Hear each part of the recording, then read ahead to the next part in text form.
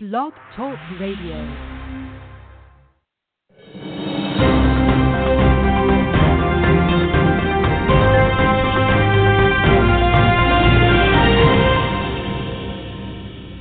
You're listening to Gay News America. My name is Brandon Carmody. We want to welcome our listeners inside the United States and around the world. This week, President Trump withdrew guidance which advised public schools to treat transgender students equally under Title IX. Title IX is a federal non-discrimination law that says public school students cannot be discriminated against based on their sex. Organizers moved quickly, and members of the community rallied in front of the famous Stonewall Inn on Thursday. We're quoting from ABC 7. Protesters hit back the only way they could against President Trump's rollback of transgender protections in public schools. They took to the streets in droves. Hundreds came out Thursday night, standing in the shadow of the famed Stonewall Inn to protest the Trump administration's rollback of some transgender protections in schools. Tym Moss, the host of Artists Exposed, was there, and we're going to play for you a clip from his Facebook live stream. I'm down at Stonewall. We've got another rally. It's begun. When all trans youth is under attack, The what people do we are do? speaking. When all trans youth are under attack, what do we do? Stand up, fight back. When all trans youth are under attack, what do we do? Stand up, fight back. That's Tim on stage right now. Trans youth. Trans youth. Trans youth. Trans youth. You're getting a backstage view here. Hey!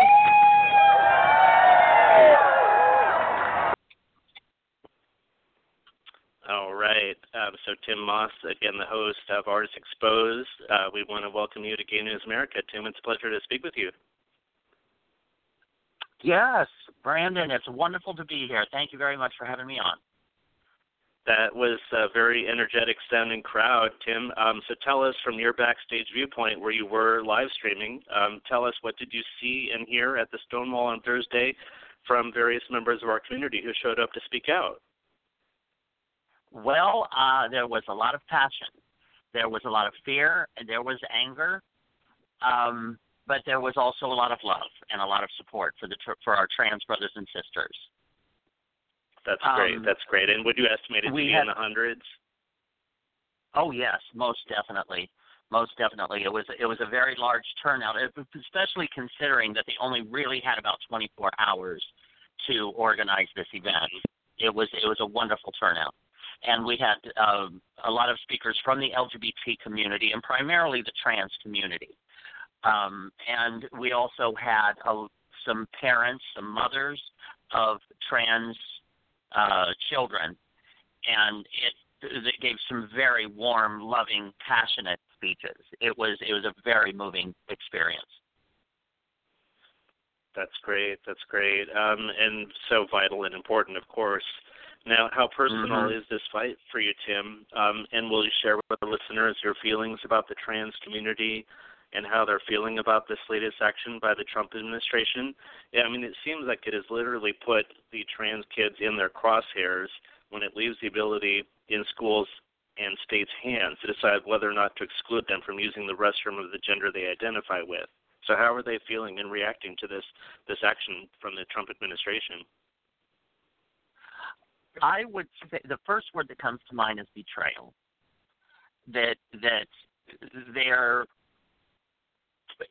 Once again, Trump just has this running pattern of saying one thing and doing something else. And they're scared. I mean, in many ways, the children are scared for their lives.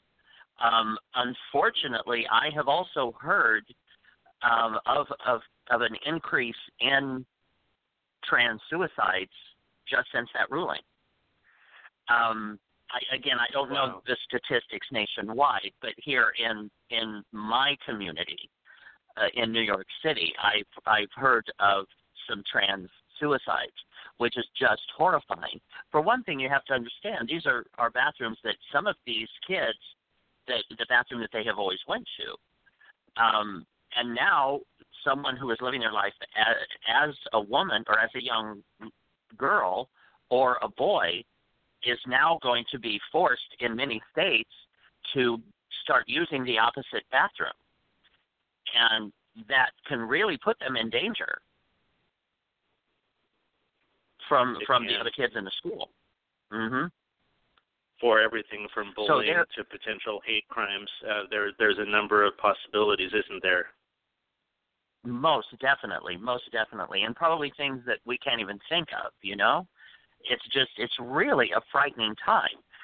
But it was just so encouraging and inspiring to see the amount of people that came out so quickly in support of the trans community. And once again, I do feel that this is kind of the beginning, that it is going to spread to the other letters in there, the L and the G and the B, as well as the T. Now, you were saying in your live stream with, some fellow reporters and whatnot, I literally quoted you as saying, I can't believe we have to come back again. I just want to ask, is that in broader context, like going back to Stonewall's history, or is that from recent history? What was the significance of you and fellow reporters saying you have to come back again, or can't believe you're back again at Stonewall? Yes, well, we were just back. There was a very large rally at Stonewall just a few weeks ago as well, just protesting Trump and the administration and the fears that the LGBT community had. And then a few weeks later, boom, it started. The first thing that really affects our community directly, and we had to come back. We had to return to Stonewall and start protesting again. And I'm just fearful that this will be a pattern, that we will just be at Stonewall quite frequently as he continues to strip away our rights. The rights that we had fought so hard for so long, and we've made such strides and such progress and had a feeling of security and safety that we've never had before. When I first came out, I grew up in the Midwest in the 60s and the 70s. There was no LGBT community. You had to search out the gay community because it was just kind of beginning, and it was underground. It was not even reflected in society in any way. It was a very hidden community. And then after a few years, we started to come out and emerge a little bit more. And the saying of we're here, we're queer, get used to it. And then it got to the place where marriage equality actually passed, and we were able to actually get married and live openly, and were considered part of the American fabric, interwoven into the American fabric of society. And now they're trying to undo that. They're trying to unravel our threads in American society again.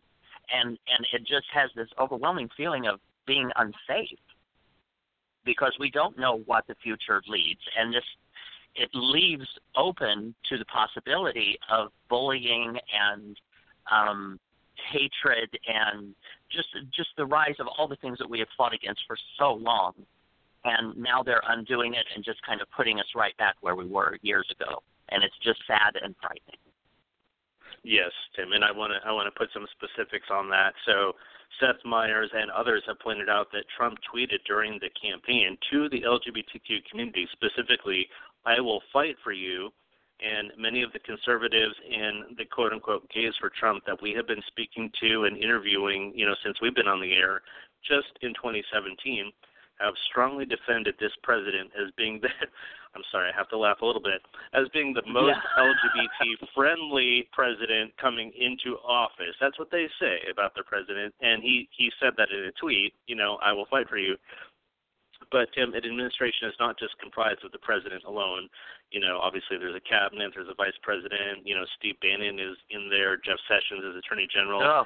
So do you see this as the first strike, like the first drawing of blood? Is this the first betrayal of the community, of that promise that I will fight for you? And what broader concerns do you think the community should have?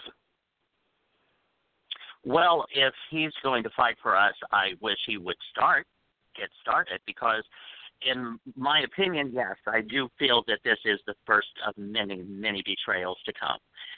He has always been a liar. He always will be a liar. He says, I will fight for you, and unfortunately many people believed him. And he has absolutely no intention. And the cabinet that he has put around him are going to continue to strip away the LGBT because they do not consider us part of normal society.